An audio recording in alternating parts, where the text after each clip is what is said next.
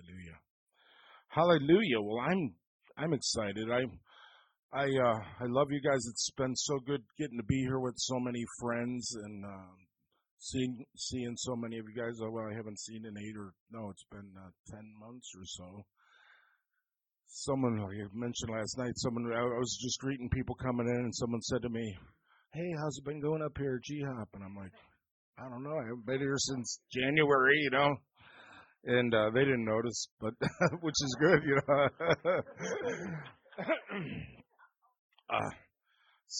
Anyway, it's good to be with so many of you guys who are our friends that we've prayed with so many times. We've prayed with and sought God together with and plowed, and we've broken through, and we've gone to Zion, and we've experienced God's glory on our lives. And it's just been it was a great 10 years. And I knew at the beginning of the year before that the Lord was changing me, and I talked to Gary about it. And we kind of navigated how to make that change so that, no one would, be hurt or upset. And I think we did a pretty good job. So that's why I'm back today, I don't know if I'll be back anytime soon after this, but I just say that humorously. I know everyone loves me here at thank you. Okay, you're going to need a lot of love now. No, last night, remember what I preached about the scroll and eating the scroll, and I really believe that the prophetic, anyone who calls himself a prophet or prophetic, there's the gift of prophecy, which is when people they get visions or they get words of knowledge or words of wisdom for people or gifts of healing and things like that. That's the gift of prophecy. But there's also the office of prophet. And if anyone wants to be called a prophet, and I would never say that about myself, but I would think that in the last days here on earth, looking around the earth, seeing what it looks like, they would be eating the scroll, like I talked about last night. That would be a major part of what they're doing with their life, because it's really like the book of Acts in advance for us, for the end days. And somebody someone has to be able to say, "Hey, that way, this is what's going on." So I want to just take a little look at, you can open your Bibles to Revelation 4 and 5, and in Revelation, I love Revelation. Some people just don't like it. Some people don't like it, and some people can't get out of it. Pastor Gary Benjamin at Gateway Church says, some people just can't get out of that book, Tom. You're just stuck in there. I can't help it. I've studied Song of Songs of the Father Heart of God. I preached on all those things in here while I was here. The Father's Heart, that's a huge message to me, intimacy. But God keeps pulling me back here. And as President Trump was elected, was it 2 years ago? 3 years ago now? Wow. And just the reaction in the media, and there was such a firestorm about it, and the way it came out about, and I don't care it doesn't matter to me which side of the fence you're on politically. It really doesn't. I don't care if you're a Democrat. I'm talking about right and wrong, and just the lies and the constant bombardment that's come against these guys, and in this country, which has been the banner, the standard for truth, righteousness, justice, the American way, freedom. That's who we've been recognized as among the nations. All of a sudden, those things don't matter at all anymore. And as I watch these politicians and news guys do this, I went into this meditation. I was telling Marvin about it, and it was like, wow, these guys have drunk in the blood The maddening wine of her adultery. That's what it talks about, the great prostitute. They've drunken the maddening. These guys are. We've gone mad, and we're so, we're so secure because our economy is good and we have jobs and we're making money. That's such a value to us as Americans that we'll accept some madness and craziness, and we'll accept all that because, hey, I got a nice place to live. I got a nice car to drive. I can pay for my gas. No one stops me every block I go and checks my ID and does all that stuff. You know what I mean? So because of that, we don't like it, but we kind of get used to it. And now it's been going on nonstop. And this Trump guy, we'll just call him the Trumpet. We can call him Samson because he's kind of like Samson. He's like a deliverer, but he's also had a problem with the Philistine women. Let's admit it. And he's always picking fights with the Philistines. He just always starting fights and like speaking riddles and mixing them up and then starting fights. And he loves that confrontation. So it's really making it worse almost. You know what I mean? It's like they call him a name, he calls them a name. Five of them, you know what I mean? It's back and forth. He kills 200 with the jaw of an ox, and then they come after him more. It's just like never. It has not stopped since he's taken office. In the spirit, it's like as I watch the spirit in the spiritual realm, I say, man, what a perfect environment for the man known as the Antichrist to come on the scene. Because I'm telling you what, he could fit in as a congressman, a senator. He could fit in as any kind of news reporter, anchorman. He could fit in anywhere in the president's cabinet. He could fit in anywhere in the United States, and we wouldn't even notice him. No one would notice him. He's not any different than anybody else. We think of the Antichrist as this guy with the big horns and the tail, and no, he would fit in today's political scene perfectly. He would even be he would definitely be smoother, and he'd probably be less abrasive, and he would just be like laugh. You see what I mean? Because the spirit of the Antichrist has been released and has been grooming us for hundreds of years to receive this man. And we are, it's not, if we look at China and see what's going on there with their politics and the way they control and they're subverting Christians, and in Russia and all over the world this is going on. But here in the United States, where we've always had freedom, and we've always had this truth, and truth has meant something, doesn't mean anything. It's not worth anything anymore in the political realm. It's not worth, truth does not matter one bit. Am I exaggerating? I'm talking, it's a value to us, but we see it's totally trampled on. And I just want to, let's just go to Revelation 4 and 5 and just take a look, because I want you to see something. In Revelation 4 and 5, John's in a vision, and he says, I looked, and there before me was a door standing open in heaven, and the voice that I first heard speaking to me like a trumpet said, come up here, and I will show you what must take place after this. And then he says, at once I was in the Spirit, and I saw a throne in heaven with someone sitting on it. And the one who sat there had the appearance of jasper, which is a just brilliantly sparkly jewel, and carnelian, which is kind of like ruby red. It was like a fire. You saw this sparkling, fiery being on the throne, surrounded by this emerald rainbow and surrounded by the 24 elders with their gold crowns and their robes, and the lightning and thundering coming out from the throne, and the 7 lamps blazing before the throne and the living creatures in the middle surrounding, and they're singing and crying out, "Holy, holy, holy is the Lord God Almighty, who was and is to come." And then the elders are falling down and giving thanks and praise to the one who sits on the throne and lives forever and ever.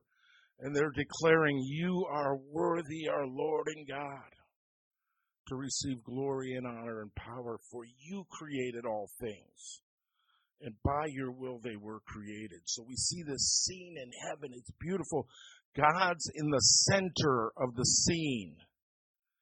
He's beautiful and radiant. He's holy. He's exalted above all else, and nothing compares with him. And then in chapter 5, we see the Lamb come on the scene, and then he takes the scroll from the one on the throne, the Father. And when he does, the living creatures and elders fall down and they begin to sing to him. And worthy is the Lamb who was slain. And then they go into this scene where millions upon millions of angels come and surround the throne and the living creatures and the elders. And they begin to sing. And there's this beautiful vision of heaven, beauty, truth, righteousness, holiness, the highest order of anything we could ever imagine. Perfection of beauty is there. He totally shows us what it looks like.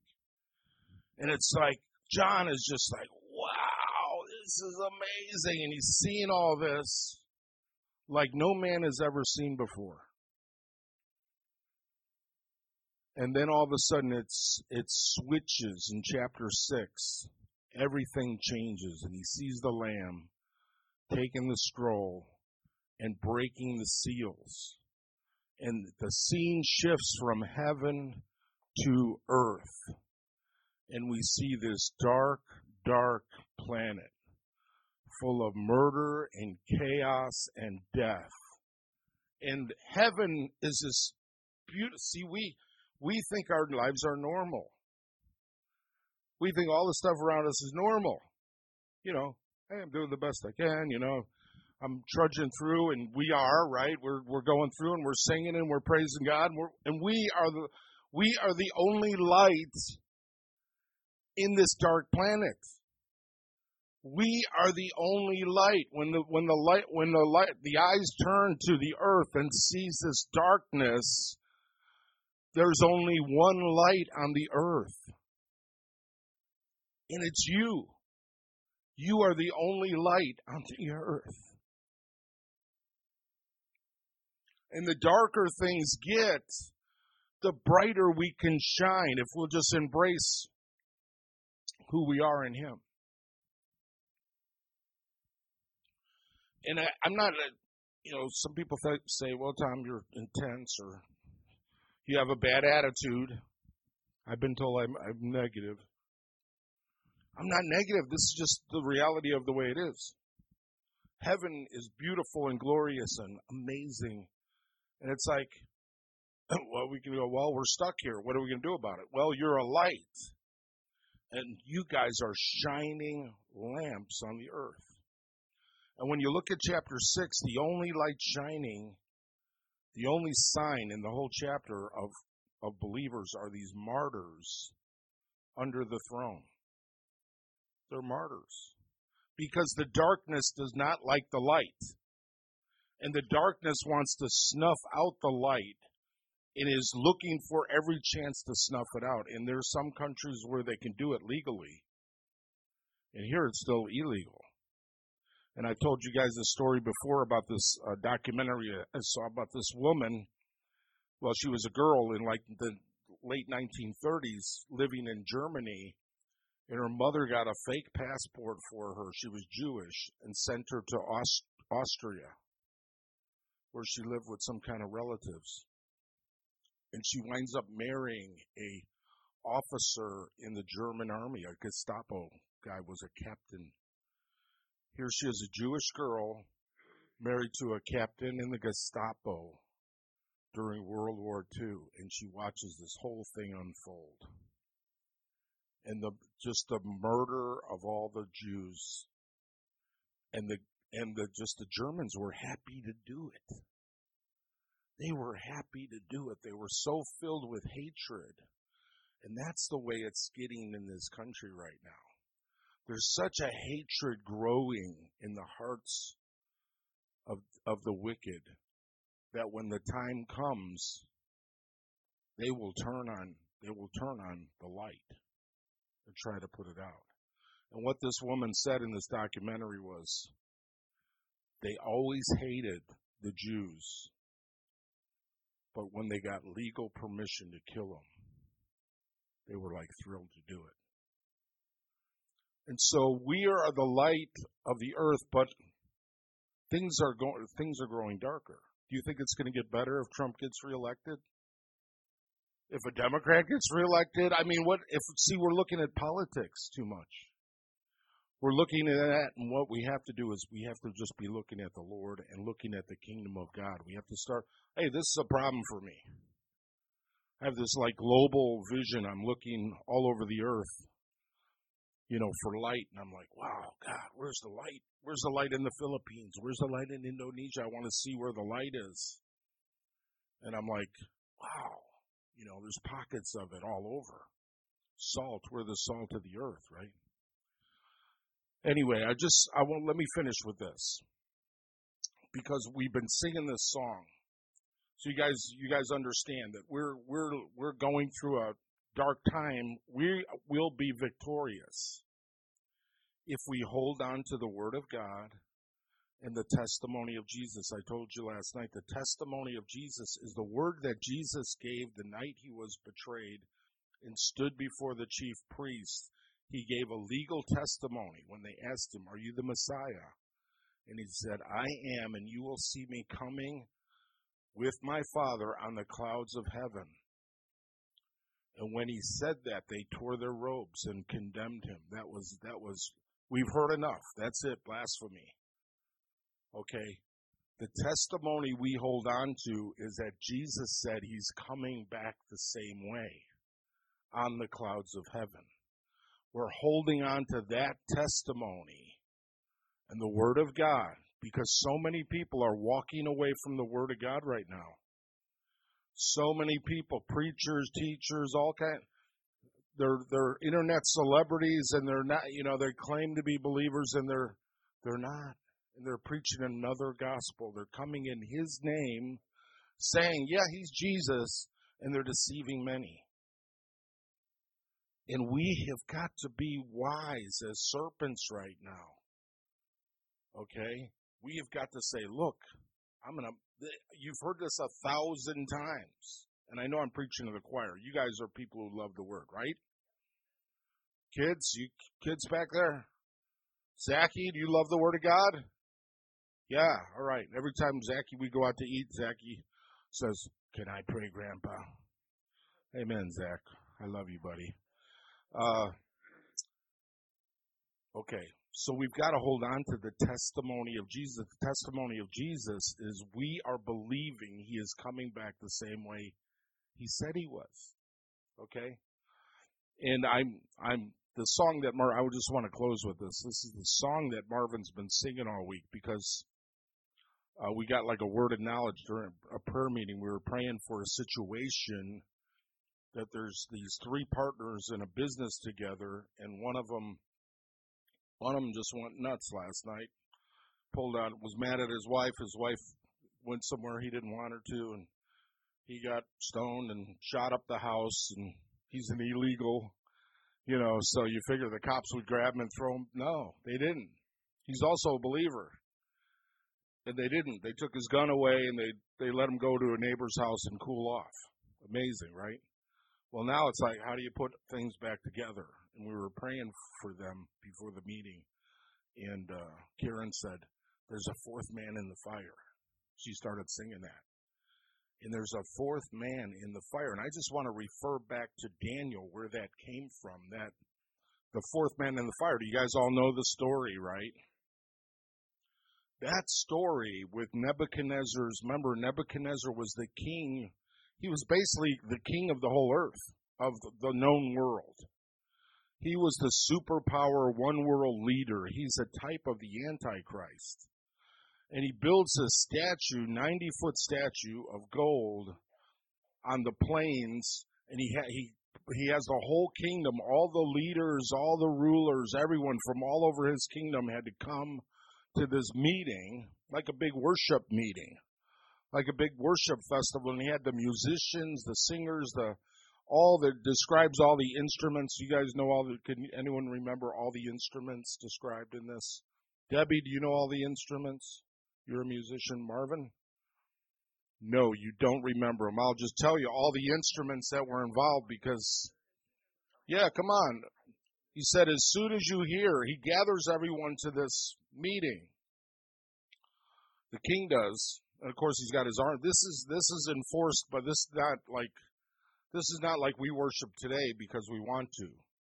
You came here because you wanted to worship, right? Nobody was standing at the door with a gun saying, you better worship, right? That wasn't like that. They all gathered and he said, look, you're all going to, when you hear the sound of this music, you're going to bow down, you're going to fall down and worship. And if you don't, you're going to be thrown into the fiery furnace. So here's some of the music you're going to hear. This out of Daniel 3. This verse, I can hardly see those numbers anymore. I know I got bifocals down there, but they're not working that good. As soon as you hear the sound of the horn, the flute, the zither, the lyre, the harp, the pipes, and all kinds of music. This King Nebuchadnezzar, he was quite the, orchestra leader. It's like all kinds of music. You're gonna hear stuff you never heard before. We brought everybody in here for this thing. He said, you must fall down and worship the image of gold that King Nebuchadnezzar has set up, and whoever does not fall down and worship will be immediately thrown into the blazing fire. So we know the story. In any way, Shadrach, Meshach, and Abednego are the only guys that stand up and resist. And I just kind of wonder where Daniel was. Does anybody know, Bruce? Bruce knows where he is. He's going to go get Daniel right now and bring him back here. Sorry, Bruce. You know I do that, right? All right.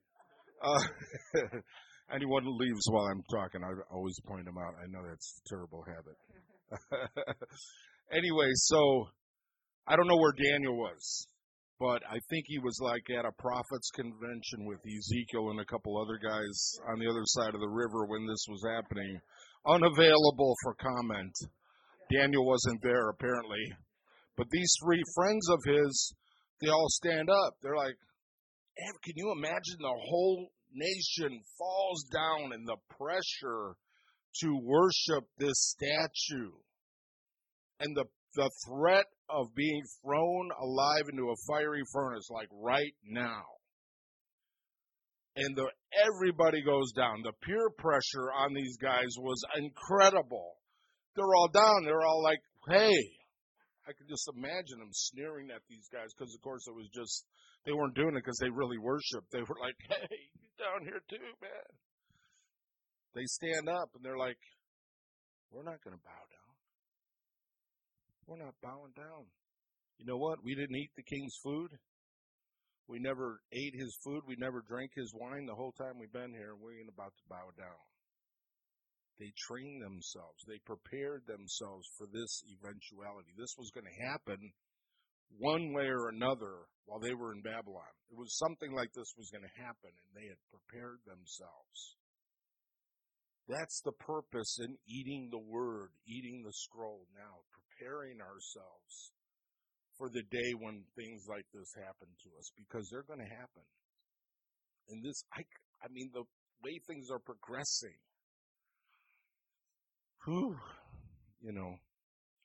meeting in buildings like this probably ain't going to be happening 10 years from now. I would bet if I was a bettor, if I was a gambler in Las Vegas, I would give you odds that real Christians wouldn't be meeting in buildings like this. They're going to be taken away by the government and used for all kinds of weird things. Okay, we're going to have to learn how to do this on our own in our homes. Okay? So anyway, furious with rage. Okay, I'm just closing out here, Marv. I'm sorry. I'm taking more time. Furious with rage. Verse 13, Nebuchadnezzar summoned Shadrach, Meshach, and Abednego. So these men were brought before the king, and Nebuchadnezzar said to them, "Is it true, Shadrach, Meshach, and Abednego?" Now remember, they were on the team that interpreted his dreams. They were on Daniel's team, man. These guys were on the inner squad. They were kind of on the inner circle, even. You know, he says, "Is it true that you do not serve my gods or worship the image of gold I've set up?" So he says, "Now when you hear the sound of the horn, the flute, there's like, I'm going to give you another chance. When you hear the sound of all this music, I want you to bow down." And Shadrach, we'll just call him Shadrach in Big Amigo.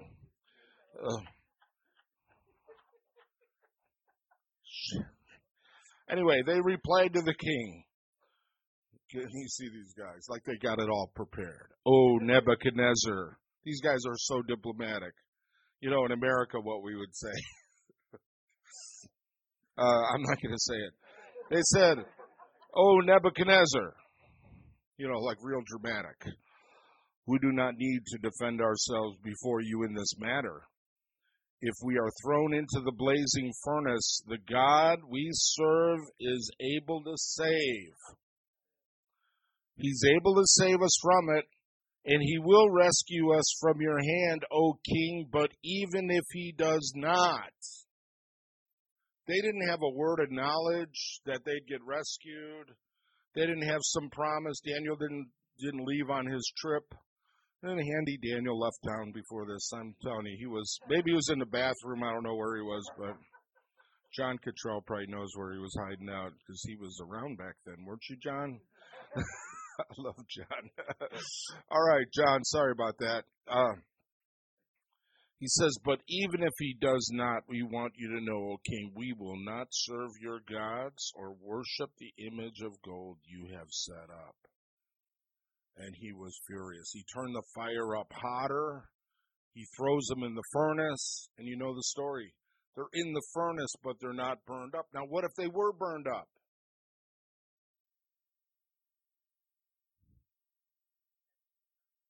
Hey, they'd be in that place in Revelation 4 and 5.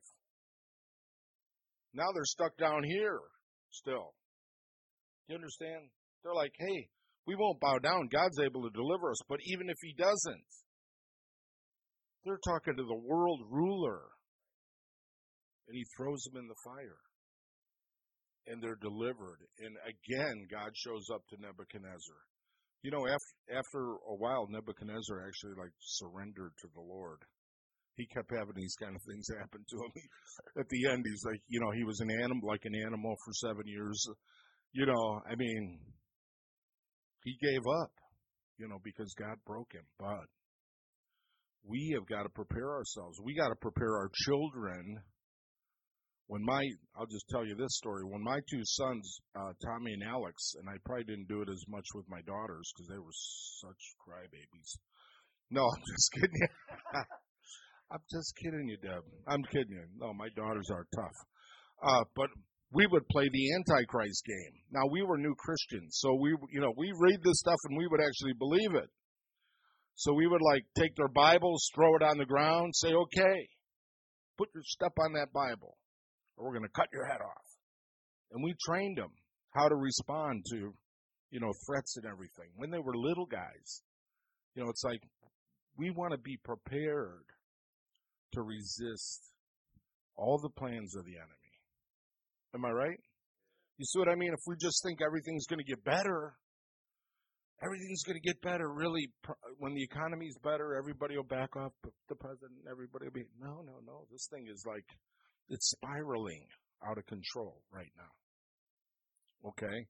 There's going to be, now in the midst of darkness, the light's going to shine.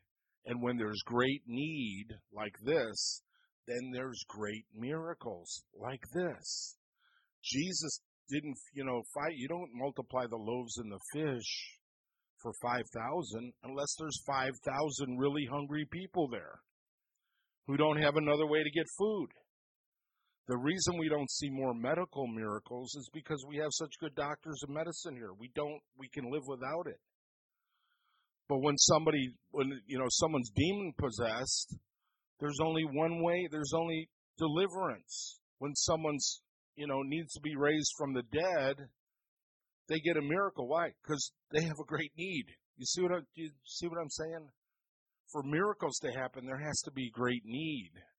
We have a great need before us, and we're going to see great miracles. And some of us, we don't know how many of us it doesn't matter. You know what I mean?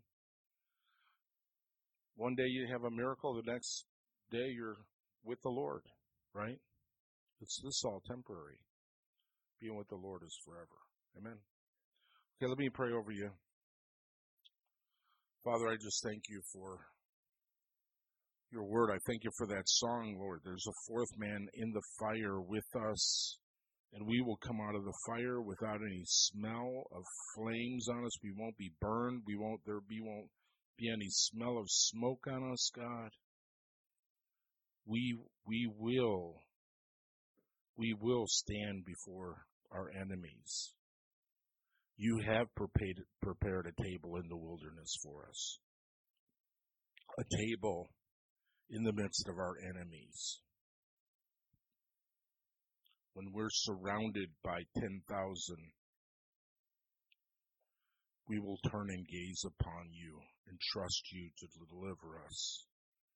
We will call on your name. You're our refuge and our fortress. You are our deliverer. And Lord, we are the light. We are the ones you're looking to stand and to cry out in this hour. We're the ones that you're looking to open our mouths so you can feed us. We're the ones, God, you're looking to strengthen in this hour so we can do mighty exploits. God, we trust you in this hour that we are your end-time army. We really are, Lord. And when we see people falling, Lord, we will stand. In Jesus' name, amen. Amen. Thank you, Tom. That's so good. So I'm going to take us a totally different direction because when Karen was up here, she kept mentioning the word transition. How you're in transition. I have some transition going on in my life. G-Hop is in transition because of the leadership shift and what's coming next. And I just felt like the Lord wanted me to close out today by just talking about transition a little bit. Is that good? And go on a journey from the Word and how to, basically, this is it. So how we walk through and exit out of one season of transition will often determine our stability in the next. It'll determine our success, and it will even determine supernatural flow in the next season. So I kind of feel the fear of the Lord here today that I would be remiss. I would be irresponsible if I leave without getting this into, again, I love Tom says I'm preaching to the choir, but really I'm preaching to these walls. I'm preaching to this atmosphere to get this word here that would be like the good leaven that goes into the loaf and just spreads throughout this prayer movement. And I shared one of the things I shared last night. I believe that this region is in a shift right now. I felt it as I was flying in, and that there is a fresh season coming. There's a season of breakthrough. I feel like there's another wave of goodness coming on the prayer movement for DFW, and I mean for the larger movement. And so I just want to talk about transition for a little bit, if that's okay. God is the good Father, and He delights in us so much. He allows transition in our lives in order to lock in this truth that He is for us and not against us. A lot of what we were singing in worship today. There are times when the Father will set you and I up with this incredible, there's mountaintop experiences. He'll give such a glorious word of affirmation, a prophetic word to us, and then it's immediately followed. I don't know if you guys have experienced this, but it's in the Word. It's happened to me. It's immediately followed by this season of upheaval or the storm or delays of the word or this tumultuous transition or the season of testing. And this actually happened with Jesus. And Jesus perfectly modeled for us how to walk through a storm and how to walk through a transitional time in his own life. And he was set up for it in Matthew chapter 3, verse 16, when John baptizes Jesus. This incredible mountaintop experience happens. It says, after his baptism, as Jesus came up out of the water, the heavens were open. If that's not revival, I don't know what is. Heavens were open, and he saw the Spirit of God descending like a dove and settling on him. And a voice from heaven said, "This is my dearly loved Son who brings me great joy." What greater word of affirmation is there? The Father of glory opens the heaven, and this voice comes out and says, "This one, Jesus, this is my dearly loved Son. He brings me such incredible delight." This is the setup. This is the setup. He will bring these words of affirmation, and then so many times it's immediately tested through a season of tumult. Guys, having a right perspective about our identity is key to successfully walking through any transition season in your life. So I just feel this, I feel like this message is for you, Karen, in this next season. And Tom, I feel like you're in a transition period as well. And I bet, raise your hand if you feel like there's some kind of transition. A couple people already said that to me, that they're in. Oh yeah, we were talking about that, Vesh, right? So I think this is a real deal for us. So having a right perspective that God is for us will bring us through that transition period. And transitions are not easy. I have the saying, the Lord said this to me when we were doing the Chicago House of Prayer years ago, and he said this. He said, "Marvin, every test is a test of love. Every test that he authors is a test of love." So God's acknowledgement, his affection, his affirmation for you becomes the anchor through every transitional period where life seems to be tough, things seem to be unraveling, things don't make sense. So remember, Matthew 3 is the setup, but we're going to go to Matthew 4 and just do a Bible study, verses 1 through 12. So this is Jesus being led by the Spirit into the wilderness. I'm just going to break this down. I see there's a lesson in every sentence that will help you and I navigate. Every sentence is a mile marker to walk through transition. So verse 1, then Jesus was led by the Spirit. Lesson number 1, the Holy Spirit initiates this. If you start going through a transition and you think the devil is the author of it, when things get tough, it will end up being a shaky path for you. Jesus was led by the Holy Spirit. Jesus is modeling for us in Matthew 4 how to walk out seasons of transition. After coming off of this incredible mountaintop experience, I bring my dad great joy. He's bragging on his son. Now he's led by the Spirit. The Holy Spirit initiates that. Lesson number 1. Next part, into the wilderness. Jesus was led by the Spirit into the wilderness to be tempted there by the devil. Lesson number 2. The wilderness is necessary. I believe so much of what Tom is talking about with this end time scenario and what we see, that dark planet he referred to, is a picture of the wilderness. It's necessary. It's the schoolroom where you and I get our voice. The wilderness is the schoolroom where you and I get our voice and our identity as dearly loved sons and daughters get confirmed in us. So lesson number 2, the wilderness is necessary. Don't fight it. You can't rebuke a wilderness that Jesus brought you into. I cast you out, spirit of wilderness. Jesus, like, I am Holy Spirit. I brought you here for your good. This is you. Like, we have these I call them dangerous prayers, but they're so sweet. Oh, just teach me, Holy Spirit. Just lead me into all truth. He's like, bam, you're going to the wilderness. We're going to school. You're going to go to college. I'm going to teach you. Verse 2a, for 40 days and 40 nights. Lesson number 3, the length of our transition period matters and has divine purpose. the length of our transition. It was 40 specific days. What I love about this, just a little side note, 40 means a season is completed and transitions into something new. So 40, we see it over and over in Scripture. What I love, I saw a study about a year and a half ago where it was sociologists doing this study on habits, how we form habits. And so for years, everyone, like sociologists and physiologists were saying with brain development that it takes 30 days to form a new habit. And the more they studied that, they have totally debunked that. It's actually 40 days, which so backs up the Word of God. This 40 days to relearn, to go through a transitional period to get something recoded on the inside. Isn't that cool? So that's just a little free nugget. The length of our transition periods matter, and it has divine purpose. So he was there for 40 days, 40 nights.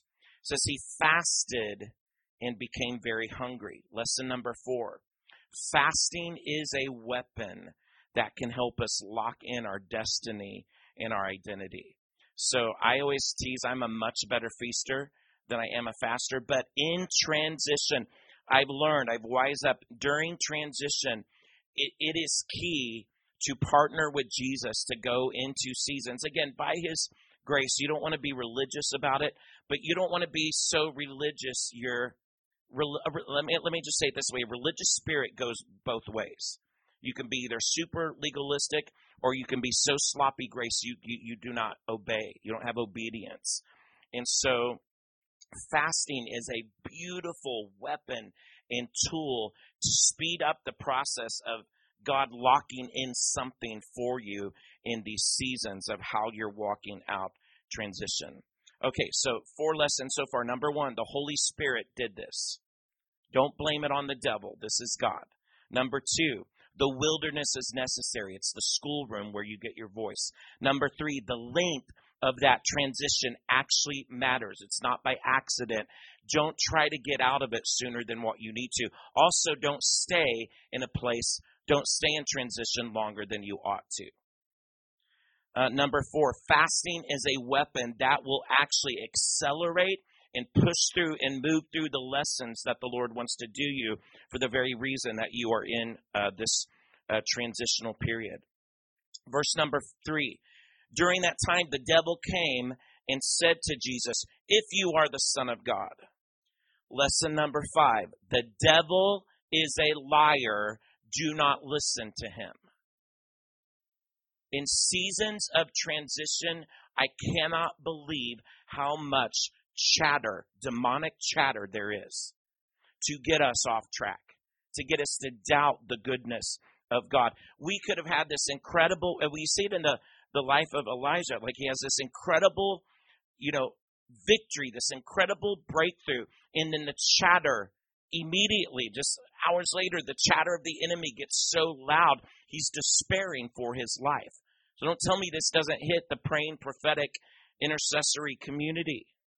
The devil is a liar. He attacks during times of transition where we are most vulnerable. It's why when we have friends like Karen, I just thought it was interesting.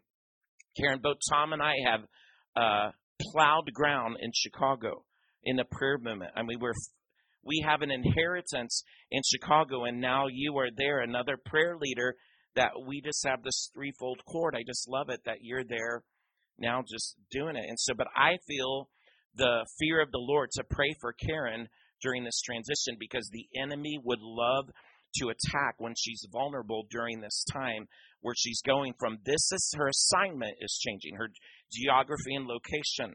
And so we want to pray for all of us who are in transition in this time that we would not listen to the voice of the stranger. Do not listen to the voice of the stranger.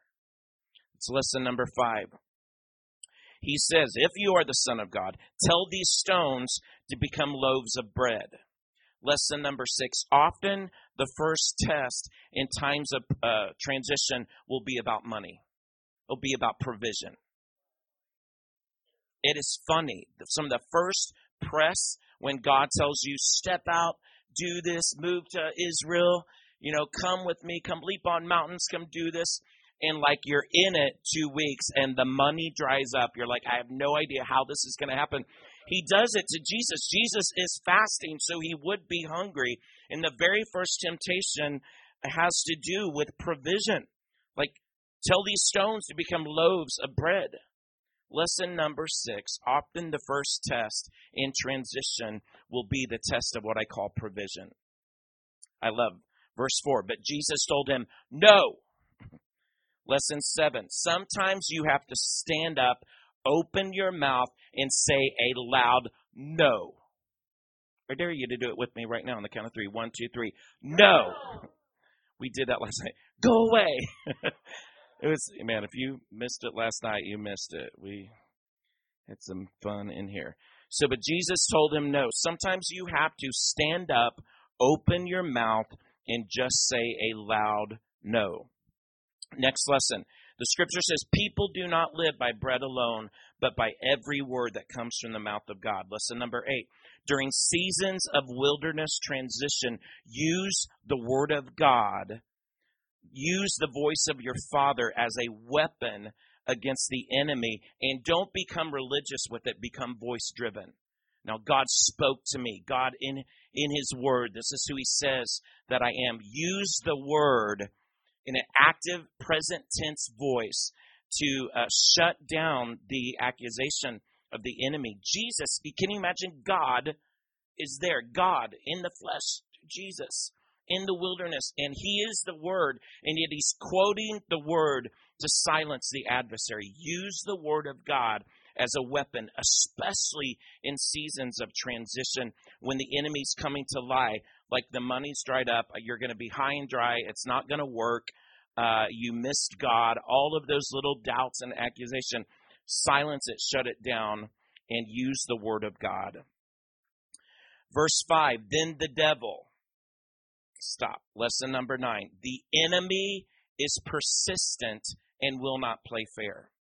You pass test number 1. You think, phew, that's over. Can we move on to glory now? Where's the revival? God, you promised all these dreams that are alive in my heart. But it says, then the devil, he does not play fair. He will not stop after you pass the first test.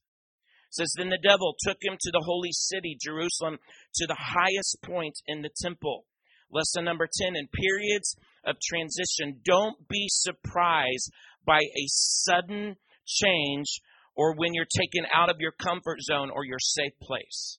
And he shifts you. So I'll say that again. So the first test is the test of provision. The second test is this change of geography where he can't get you where you feel this security. So he will change locations and move you and show you something else and get you out of your comfort zone in order to stumble you in transition. So he took him to the holy city, Jerusalem, to the highest point of the temple. So don't be shocked when the enemy does that. We have a warfare grid here. We have a warfare plan of how to walk out these seasons. Next part, it says, and the enemy said, if you are the Son of God, jump off. For the scripture says he will order his angels to protect you, and they will hold you up with their hands, so you won't even hurt your foot on a stone. Lesson number 11. Often the second major test is the protection test. So the first test is provision. Turn these loaves into bread. Like real hunger does things. When you have real financial needs, it does things. The second one, after he changes up the scene, he goes after protection. Like, is God really going to be there for you? Is he really going to take care of you in Africa? You're going to, in fact, guys, I'm actually facing this a little bit right now. I'm supposed to be in Haiti in a week and a half, and every missionary has canceled their trip to Haiti because it is for a year has been in a storm, in a political tumult, and is really dangerous. So I'm really in the boat right now asking the Lord, like we've got our tickets ready, me and another young man, and I'm at this place in this transition of the protection test. Are you going to back us up because missionaries are being kidnapped? It is thugs are controlling the byways that we need to go through to get to the southern part of the island. So it's just interesting that I'm living this out here. Didn't even connect that till just now. So often the second major test is in a season of transition is the protection test. Next part, verse 7, Jesus responded, the scriptures also says you must not test the Lord your God. So lesson number 12, stay focused on what the word says. Stay focused on the word of God. Jesus, it wasn't enough for Jesus to just quote the Bible once and shut down the voice of the enemy with the stones in the bread, the test of provision. But with this test of protection, Jesus, again, uses the word of God as a weapon to silence the enemy. He doesn't relent. Okay. I love this. It says, okay, verse 8, then next the devil took him. So he goes from this test of provision to this test of protection. And then next the devil takes him someplace else. So lesson number 13, don't be surprised if there's again another sudden scene shift dealing with a whole set of issues. This is what happens in transition. Just when you think you have one thing settled and like, okay, finally I'm going to enter into my season of breakthrough. I'm going to enter into the promises. There's like one more scene shift and like you feel like I'm getting Holy Spirit whiplash here trying to figure out what the Lord is doing. Just be prepared. We have a model here. We have a picture of how to walk through this. So it says the devil took him to the peak of a very high mountain and showed him all the kingdoms of the world and their glory. I will give it all to you, he said, if you will kneel down and worship me. Sounds like Daniel 3. If you will kneel down and worship me. So it goes from just very base need. I'm hungry. I'm tired. I want my basic provision. To, is God going to back me up? Is he going to protect me? Or I'm going to be left high and dry and be just pummeled by the enemy? We've heard crazy stories on the mission field of what can happen. And then as though that's not enough, suddenly there's at some point of transition, there's this final test that deals with the issue of power. So you have provision, you have protection, and I think the final one, if he cannot wiggle in through your base human needs, if you pass that test, if he can't get it through like fear, protection has to do with fear. Will you trust God? Then ultimately, the mask comes off of the enemy. Ultimately, what he is after is worship. He wants worship. So this issue, the third test, is a test of power, of giving power to the enemy, or will you stay true to God? Again, just like Daniel 3, whether he delivers you or not, you're going to pass this power test. The third and final test, lesson 14, is one dealing with the issue of power. The enemy wants worship. And it's interesting here. The picture is that he goes from just right there in the wilderness, right there, geographic in that spot, to a little bit higher out to Jerusalem itself. And now it's like all the kingdoms of the world. He's like, as though he has authority to do that. As though he could really do that. There's so much deception and lies in there. But he gets bigger and bigger with the temptations. In transition, he will blow things up. That's how partly you'll know it's the enemy. He will so overplay his hand and be dramatic in how this happens. Verse 10, and I'll close up here and we'll do some ministry time. Verse 10, get out of here, Satan. Go home. Go away. Get out of here, Satan, Jesus told him, for the scripture says you must worship the Lord your God and serve him only. Lesson 15, at some point in the transition, you're going to have to say, enough is enough. Get out of here, Satan. Every test is a test of love. God is developing love on the inside of you. He's testing the allegiance of our hearts. At some point, it will be time to kick out the devil and pass the final test. So I'm going to close with really, really good news. Verse 11, then the devil went away and angels came and took care of Jesus. The last lesson, 16. So these are 16 lessons the Lord showed. I got this in the prayer room, sitting, listening to worship. I just opened my Bible, like, where do you want me today? He was like, I want to talk to you about how to walk through transition. And just boom, boom, boom, he laid this out. These are my journal notes. I'm just sharing from journaling. Verse 11, the devil goes away, angels come through and take care of Jesus. Lesson 16, this season will end and breakthrough will come. The season will end and breakthrough will come. And you will cross over and be in those green pastures. Now, again, it's Psalm 27. The one thing message is not in a vacuum. It is in a time of trouble and in a time of war. But guess what? God lifts you up and hides you, pavilions you, overshadows you during those things. So this season will come to an end. But it is so key. And I feel like for G-Hop, it's going to be so key. And I have no idea. I honestly have no idea who the leaders here are or how this is going to transition, but I feel the fear of the Lord.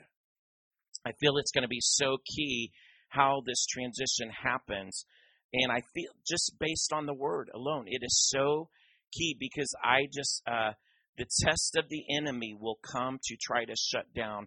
His main thing is worship, like we're seeing in Daniel chapter 3. The enemy just wants worship. In any place where there's these pockets of light that Tom referred to, he will come, especially in transition, and try to shut down that light. Guys, I've been doing House of Prayer full time this is my 20th year, mine and Tom's 20th year doing this as a ministry in the earth. And I can't tell you how many prayer rooms I've seen open and close because of this transition lesson. It is so key to wage the good warfare, to fight the enemy, to stick out and pass these tests. And I am going to be laboring in the spirit because Tom's my best friend. So as he has an inheritance here, I feel like because of that connection, I have an inheritance in this place. And so I'm going to be, even as I'm laboring for Karen, because we have inheritance in Chicago, I'm going to be laboring for G-Hop for this next season, that it goes far beyond what Tom or Karen could have done, and that their ceiling becomes your guys' floor, and that this thing just opens up, that the heavens open, and you guys pass the love test. You pass the love test. And that this church will embrace an open heavens in ministry to the Lord and fire on the altar that should never be put out. And so that's what I'm laboring for and praying in this season. Let's all stand together.